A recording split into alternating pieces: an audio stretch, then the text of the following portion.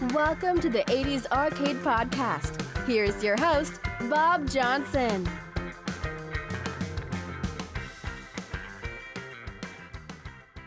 Hello and welcome to episode 1 of the 80s Arcade Podcast. I'm your host, Bob Johnson.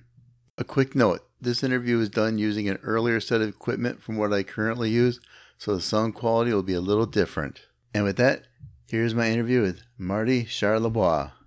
With me today is Marty Charlebois, gamer, musician, and owner of the Game Over Scoreboard. Hello. Hey, Marty, what was the first video game you remember playing, and where was it? The first video game, arcade game I ever played was at a drive-in movie, and I think it might have been Star Wars, but gosh, there's a few movies I went to see that at that time. Anyway, the first game was Boot Hill, and it was in the snack bar of this drive-in theater. And I don't know if you have played Boot Hill at all, but it's just a black and white game, very straightforward, and basically shooting it out, little cowboy kind of dude. And I think that was in 77 or so. That was the first game I ever played. Was that like an electromagnetic game also, or was it literally just it was an actual video game? Oh, it was an actual video game. Okay. It was one step above Pong kind of thing, where the graphics were very basic, but it was actual drawings, an actual cowboy, and you could shoot, and you had a dial, I believe, and I think you plunged the dial down to shoot a bullet. So it was kind of tricky to get around, but as a first game, it was like magic. I'd never seen anything like that before. Yeah, especially with the different interfaces, different controls. Not the joysticks were even common yet at that point, but like you said, the fact that you had to do an action to fire and to make your guy do something. I think it had a joystick for moving, and then the dial was for shooting, I believe, and I think Nintendo's Bandito has almost the same controls, perhaps, and there's another, I forget the name, Wild West or something like that. Anyway, you didn't see it very often, but it kind of came back a little bit in Tron. As you know, Tron has the joystick to move around, and then a dial to actually aim your shooting arm or your tank turret or whatever, depending on the level. And so it kind of persisted in a few games, I think. Actually, yeah, I do. I remember Tron. That was actually one. Growing up, there was a restaurant near where I lived, and I would go at least once or twice a week down to that family restaurant just to play Tron and Two Tigers. No doubt, yeah. That's how I remember it. There was always certain places where they had a machine or two, a corner store or something. And you'd go there specifically to play that game. That's what you had to do was, in order to play these games, is go travel around town and find the spots. Yeah. So that's really cool. That was Boot Hill. My first game was. It was really basic, but the style still lived on through other games for sure. So, did you have like an arcade or as you mentioned, another place that you went to on a regular basis that was kind of your place?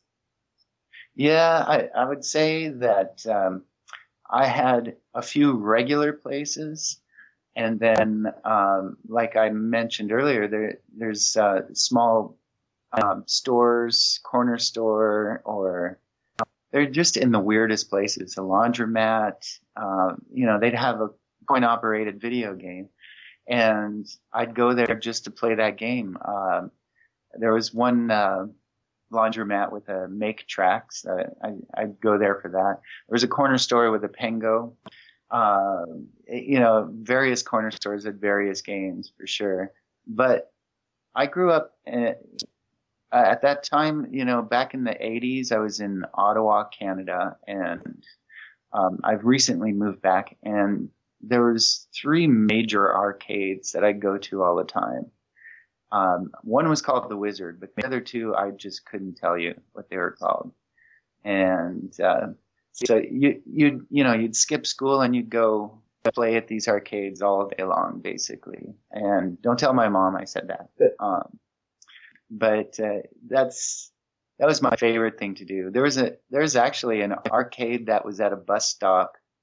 It was a really strange bus station kind of bus stop where a lot of buses went to, and it was a giant parking lot. But for some reason, there's an arcade in the middle of it, and I used to get almost all the way to school and then just not leave that arcade and never get to school. And I'd stay in that arcade all day long and play Wizard of War mostly. I definitely remember Wizard of War. That was actually at a bowling alley where I also played Space Zap. That was one of the other games there. Oh yeah, bowling alleys. That's a great one too. Yeah. Always have good games at the bowling alleys. Yeah, you go there, you never go bowling, but you go play video games. Yeah. With the renewed, popularity of the barcades, are there any you've been to that you feel capture, like, the feel of an actual 80s arcade? Well, I've come close. I've been to a couple places that are, really kind of run down with lots of machines, kind of how I remember the 80s. And it's just not the same feel, to answer your question, because I'm so much older now. It doesn't, the technology's older too. So back then it was the hot new cool thing. What kind of new graphics had they come up with? And for $0.25, you get to try out, watch the animations and see how far technology had gotten. But nowadays, it's just a different feel. I'm not a kid. It's not,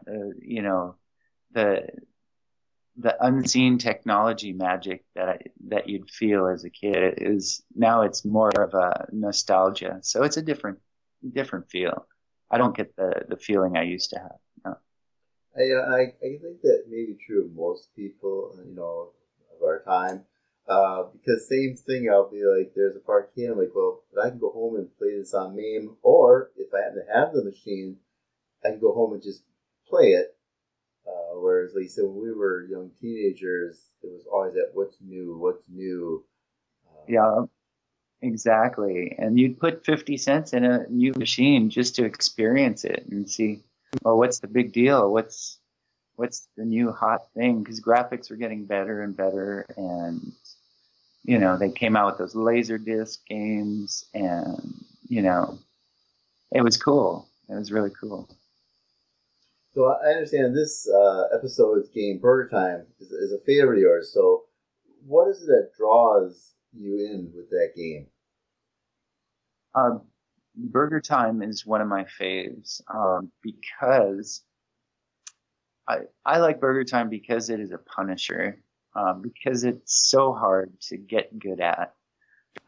And that's kind of my thing with what games I like. I like games that I can spend a lifetime on and not get tired of it, or not, where it won't become just a chore of going through the motions for hours. I want to try and figure it out and get better and better at the game without the game taking too long, for example. And not that I'm that good on many games, but I like the playability factor. So Burger Time will take me the rest of my life to figure out. So I really like that challenge of, nice, tight, simple game that I have yet to master. And it's pretty goofy. I like, as a kid, I really liked seeing the pickles and all this toppings walking around and the music, and it's just, I have a lot of nostalgia tied to Burger Time. So I really like that game for those reasons. Now, a lot of people seem to like games that are patternable, and there are certain games that are patternable once you get far enough, but would you prefer games that are more random or something like, say, Pac-Man that's actually patternable?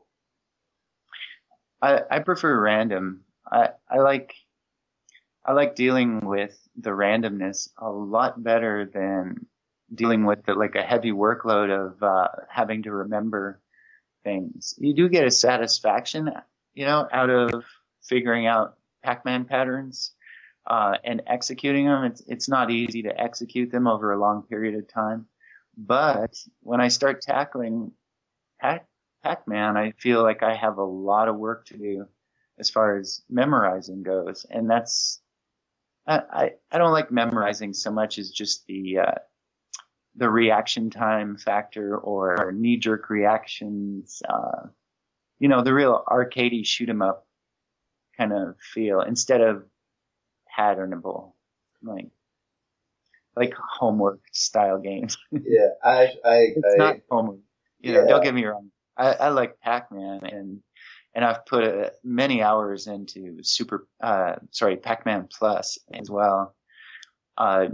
Discovering patterns and all that. But it's just a bit daunting how much time you have to invest in it, to get through to a certain level. And it's like, well, I know I can memorize it, but I think I'll have more fun playing Defender because, it's more about just shooting aliens as fast as possible instead of executing a pattern.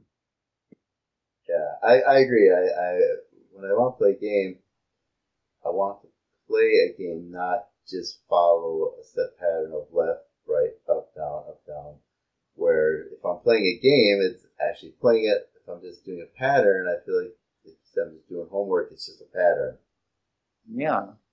And, sometimes I feel like playing a game and I won't want to, and I just want to play for a short time. And I don't know how those really good players that can play for 4 hours plus, I don't know how they can sit down and relax and play a game knowing that the game will last for 4 hours. You know what I mean? I couldn't imagine being in their shoes. So I agree, actually. If I'm playing more than a 20-minute game, I'm like, it's time to move on to a different game. right, it becomes about endurance, and it's just it's a different ball game, and it's good for competition. Who can play the longest, or who can marathon a game basically. But now I like the short 5-minute games, and Burger Time for me only lasts a short time right now. Someday I'll be able to make it last longer. So, what is your favorite arcade game?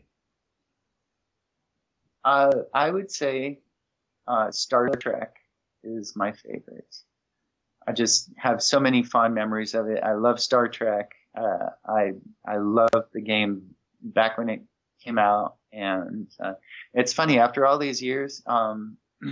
It's funny to see other people's reaction to it. A lot of people don't like that game, because it's, I don't know, for whatever reason, and I'm hooked on it.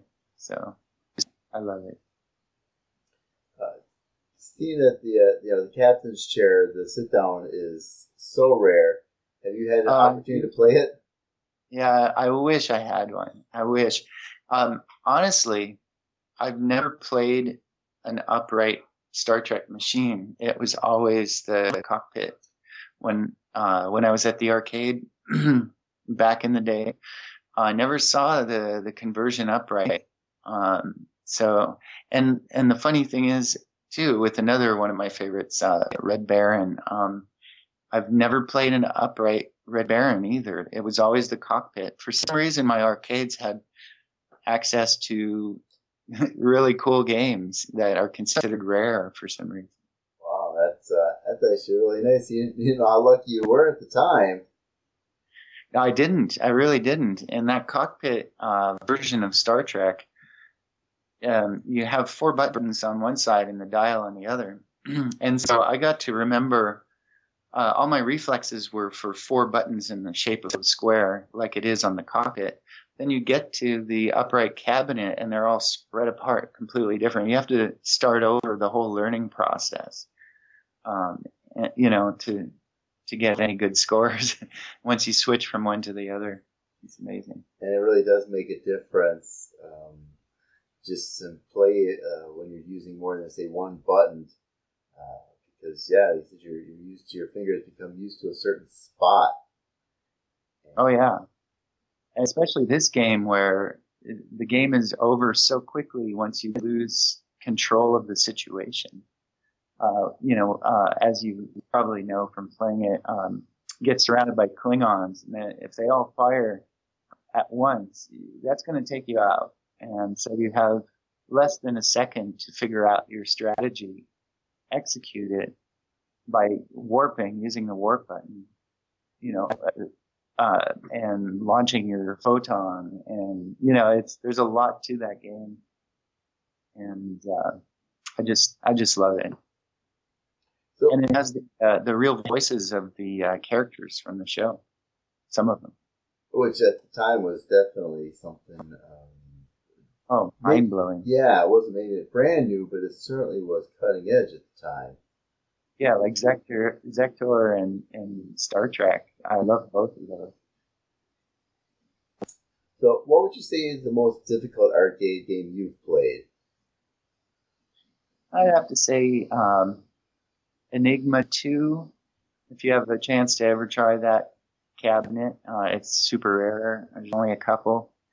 But try it in MAME, obviously, and you'll see it's just insane. It's insanely difficult. And Defender, I'd say, is another quarter stealer that I used to hate. It's my favorite game now, or one of my favorite games. But back in the day in the arcade, oh my God, I would not waste a quarter on that game because it was so hard. You would play for less than 30 seconds and you were done. So that's the hardest game, I think, by far. I would say I probably spent less than 50 cents on Defender back in the day. Yeah. People used to kick that machine. I mean, I remember seeing a couple players that were really good at it, but everyone else just abused the heck out of those machines. So what arcade cabinets do you personally own right now? I have 6 total machines now, currently. I brought them all with me when I moved back to Ottawa here from Seattle. And I mean, there's machines here, but it's not quite the same as the machine availability in the States. But anyway, right now I have a Zybots Space Invaders, a Tutankhamun, a Missile Command, and a Defender, of course, and a Sinistar. I think that's 6. Yeah, that's 6. So, say out of those 6, I kind of have an idea. What is your favorite? I have to say the one I play every day is Defender. It's just the perfect game, I guess. So, if money were no object, what game would you own and why? If money were no object, I would own all the laser games, like Dragon's Lair, Space Ace. There's a lot of them actually, and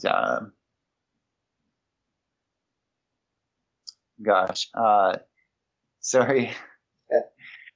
What else would I buy if I had $1 million? Well, I have to get the Star Trek cockpit, of course, and I have to get a Tron, even though they're not too bad. And all the Atari System ones. I really like Peter Packrat. That's a fun one. Oh gosh, it goes on and on. If I had $1 million, I'd have $1 million worth of machines in a warehouse somewhere. And if I had 2 million, I'd probably have $2 million worth of machines in a warehouse somewhere. So going back to the Laserdisc games, those are kind of very polarizing games. You either love them or you just really don't get them. What is it that you enjoy about that? The nostalgia factor is huge, of course. It takes me back, but I just love the mechanic of combining video with a computer game, and so I really like playing those games, even though they're pretty archaic as far as gameplay action goes. Maybe not archaic. That's probably the wrong word. How about a little basic, a little low res sometimes? But I really enjoy it. I really like the magic that it creates, seeing the live footage with software running over top of it. It's cool. So what gamer has had the most influence on you and why? Well, the most influence on me would have to be my favorite gamer, Bob Johnson. You maybe have heard of him. Yes, I have. And the reason is he's a really cool guy. I don't know if you talk to him much. Probably don't talk to yourself much, but you're a really cool guy. I can really connect. I have a lot of similar interests in music just from following you on Facebook. I feel like I know you. But anyway, I still remember when you broke the world record for Space Sap. I think I was watching a live stream, and there's I think 2 other guys with you. Yeah, my nephews. Yes, both my 2 nephews. Yeah, did you have the machine in like a kitchen area, or was it an office kind of thing? It actually was in my basement. It was the basement. Okay. Yeah, it was pretty bright and white daytime, so I couldn't really tell where you were at as far as that goes. But I remember watching that, and I was really inspired. I thought, wow, he just conquered a game from 1980. Isn't it from It is. 19? It is. Yeah. And all these years, and someone actually crushed that game after all of these years. I was so impressed with that, and I felt so down to earth, grassroots. I was watching it as it was happening. I thought it was really cool, and so I was really happy to get to know you later on in the group on Facebook and stuff. So yeah, thanks a lot for your inspiration. I will say I'm very humbled, and this was not predetermined. I did not know you were going to say this. I didn't mean to put you on the spot there. I'm sorry. It's okay. It's okay. It is nice to hear that people do appreciate what you do, whether it's something like gaming or something bigger. It is nice to hear that.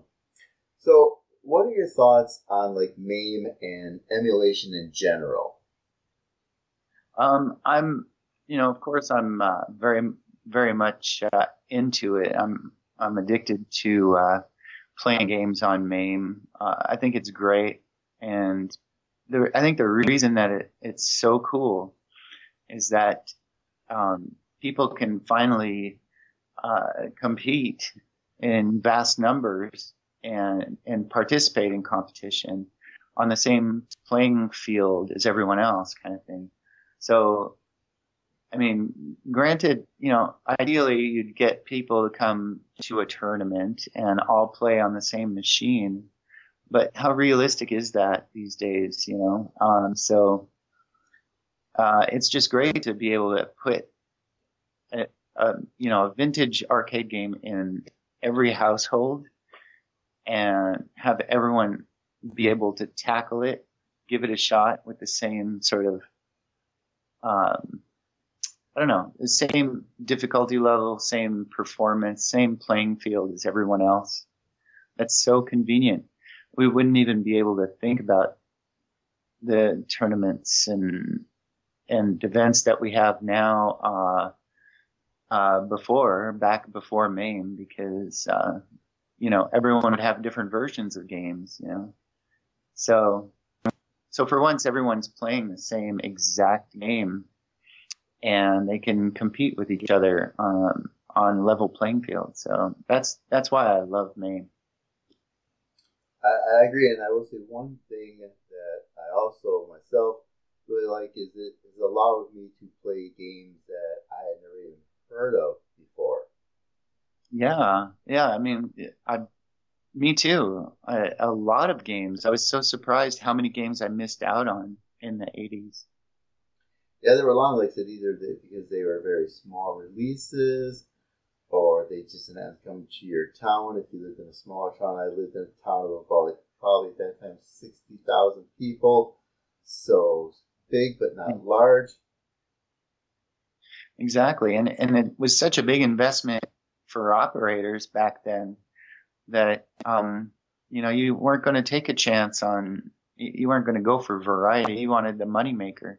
So if a certain game's popular, that's the one they'll get. So it was really hard to explore all the different games back in the day.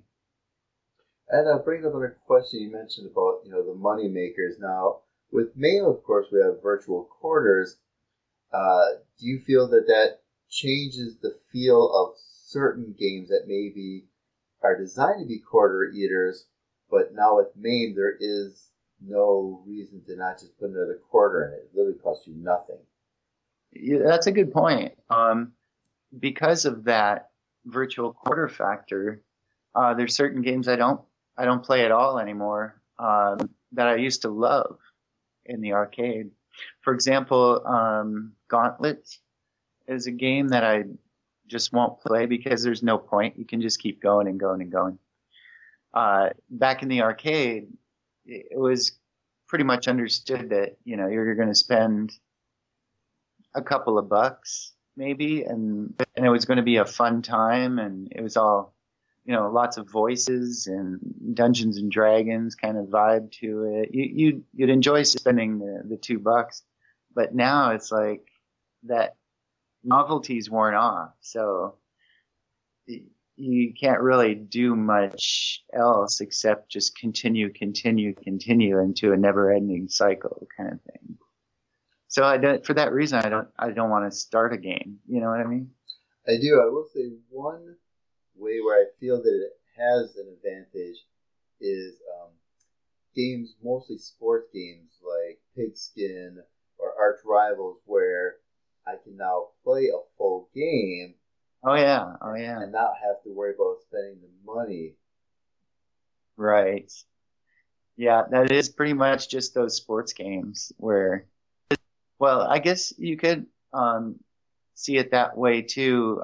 If you think about maybe exploring an entire map on a different game, or getting to a certain level to see what the big boss is like, you can now do that easily without spending quarters. But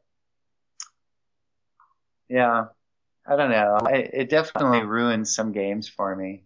I completely agree. I also, there are certain games I just don't play, or I very seldom go back to, including Gauntlet, for that very reason. I used to play Gauntlet in college quite a bit. There was one in our commons lunch area, and like you said, it's been $2-3 at least a week, maybe more. And now I can't remember the last time I turned on Gauntlet or Gauntlet 2. Right, exactly. So how do you feel about not using the original controllers in emulation? Like, for example, you can now, of course, use a joystick to control the ship in Asteroids, or use a gamepad even. Do you feel that's a better, worse? Well, I think that the controls on the that you can put whatever controls you want on MAME as long as it plugs in USB. I think that's really cool as far as, helping people just be able to play these games without investing in a whole bunch of extra hardware. But I actually prefer to try and emulate the hardware that it's supposed to be. So, for example, Star Trek, because I really love Star Trek and I don't own a machine, I play it on MAME. And so I built a controller that is a replica of the control panel from the arcade game. And I even put the overlay on the controller. I ordered an overlay for a real machine and then put it on my controller to make it look exactly right and to put the buttons exactly where they're supposed to be. And it was, quite an investment of time and effort and money. And so that's how I approach it. I made one for Star Trek. I made one for Alpine Ski, and also have a couple of X-Arcade tank sticks that are customized for various purposes. I was able to get the world record on my Star Trek controller for the MAME record on Twin Galaxies, which is really cool. That's actually very cool. Yeah, so and I plan on playing some more of it. That's how much I love the game. I'm going to try and beat my own score. That building that control panel, that is dedication. It's one thing to build, a 2-joystick, 6-button control panel, but to actually build it and get the control panel layover to make it absolutely correct. Yeah, and I put wood veneered sides on it too. Just a decal, but still, it looks pretty cool. It's authentic. That's very great. So, what inspired you to start the Game Over scoreboard? Well, the scoreboard at its very beginnings, it was actually not a MAME scoreboard originally. I basically just wanted a place to post a score. I was playing on an Apple II computer from back in the day. I was playing Robotron, and I really didn't know where to put it online. I really wanted to post it on Facebook, but my friends wouldn't understand. My arcade friends wouldn't understand because it's, a high score on an Apple II game. Apple II group wouldn't understand. Just wasn't fitting anywhere. So I created a group just so that I could dump the score somewhere, and it became a dumping ground for MAME scores eventually.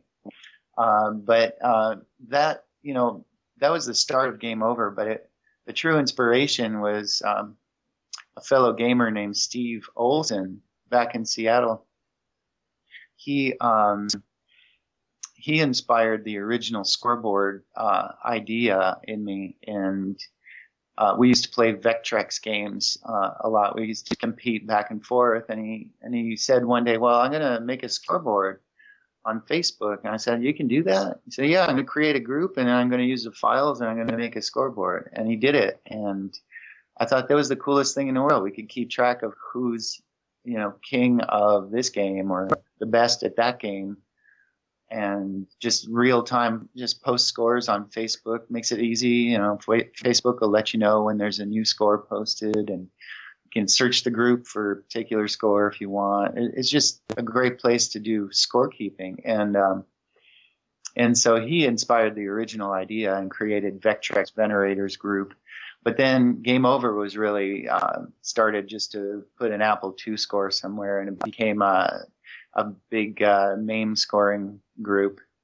Well, big, relatively speaking, of course. Yeah, it is actually still pretty big, I would say. So most of our listeners don't know that you and I have a little history being opposing captains in the Game Over Bolarama tournament back in 2016. And Walter Day immortalized that tournament with a trading card. So can you describe what was it like having one of your tournaments on a Walter Day trading card? Oh man, we had the time of our lives, didn't we? Oh, we did. I It would say was, it was for me alone. It was just amazing getting that trading card.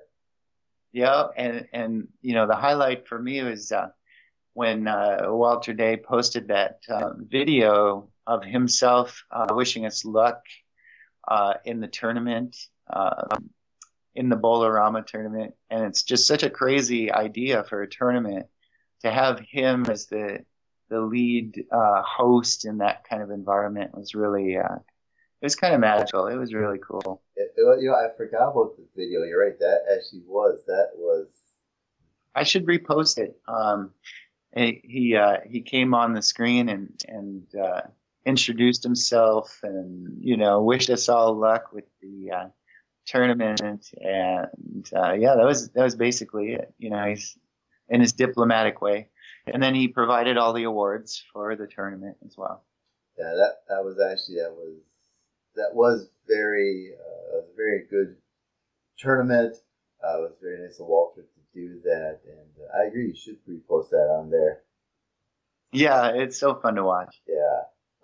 Lisa, there have been several tournaments, of course, run through the game over scoreboard, like we mentioned. So, are there any plans for any future tournaments?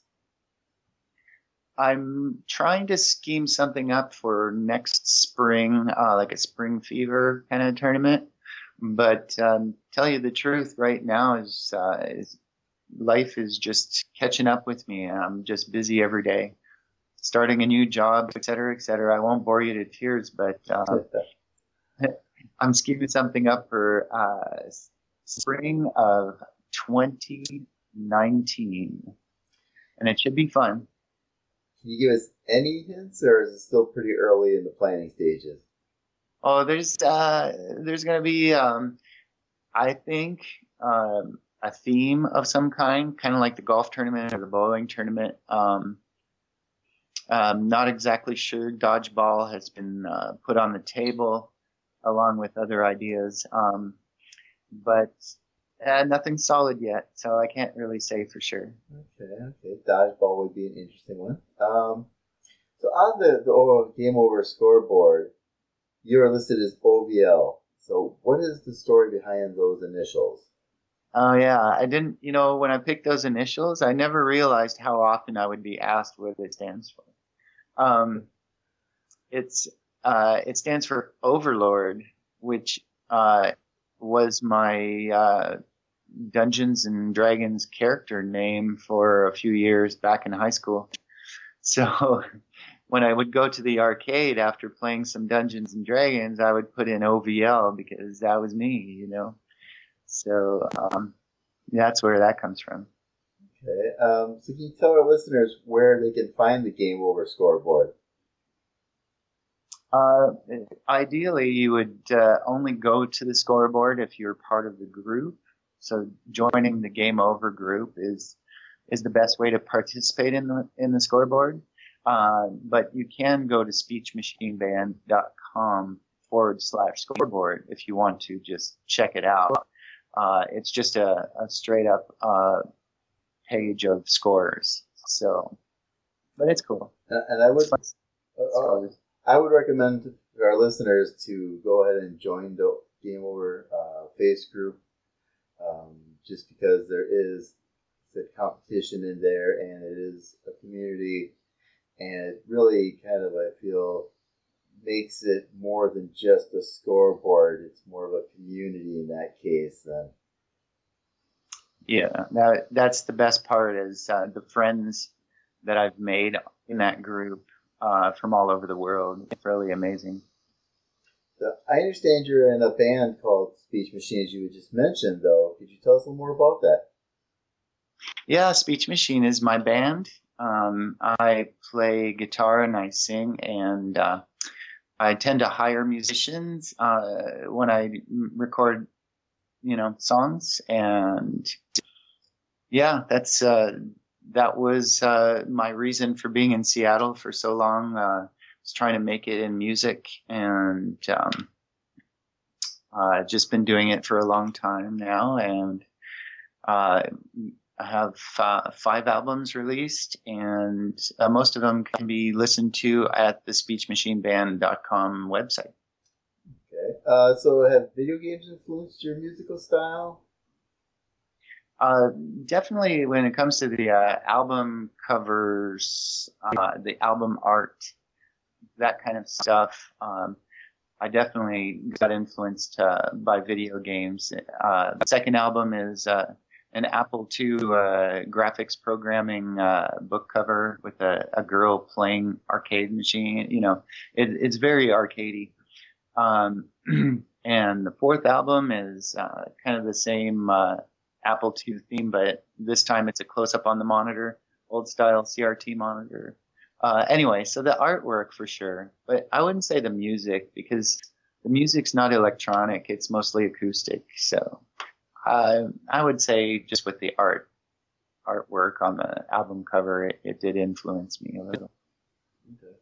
Well, I'd like to thank you for being on the show today. Having me, I really appreciate it. Yeah, would you mind playing us out here?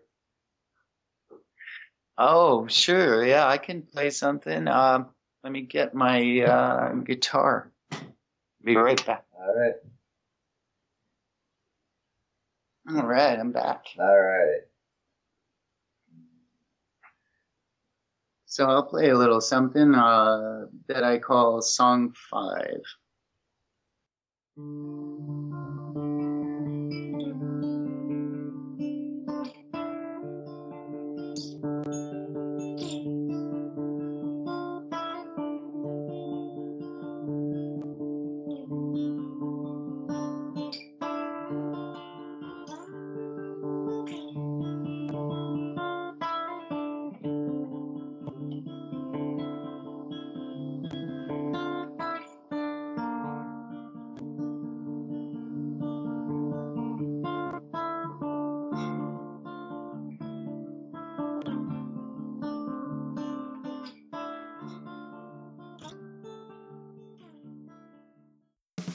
Thank you for listening to the 80s Arcade Podcast. We want to hear from you. You can reach us on Twitter at 80s Arcade Pod, on Facebook at 80s Arcade Podcast, and on the web at 80sarcadepodcast.com.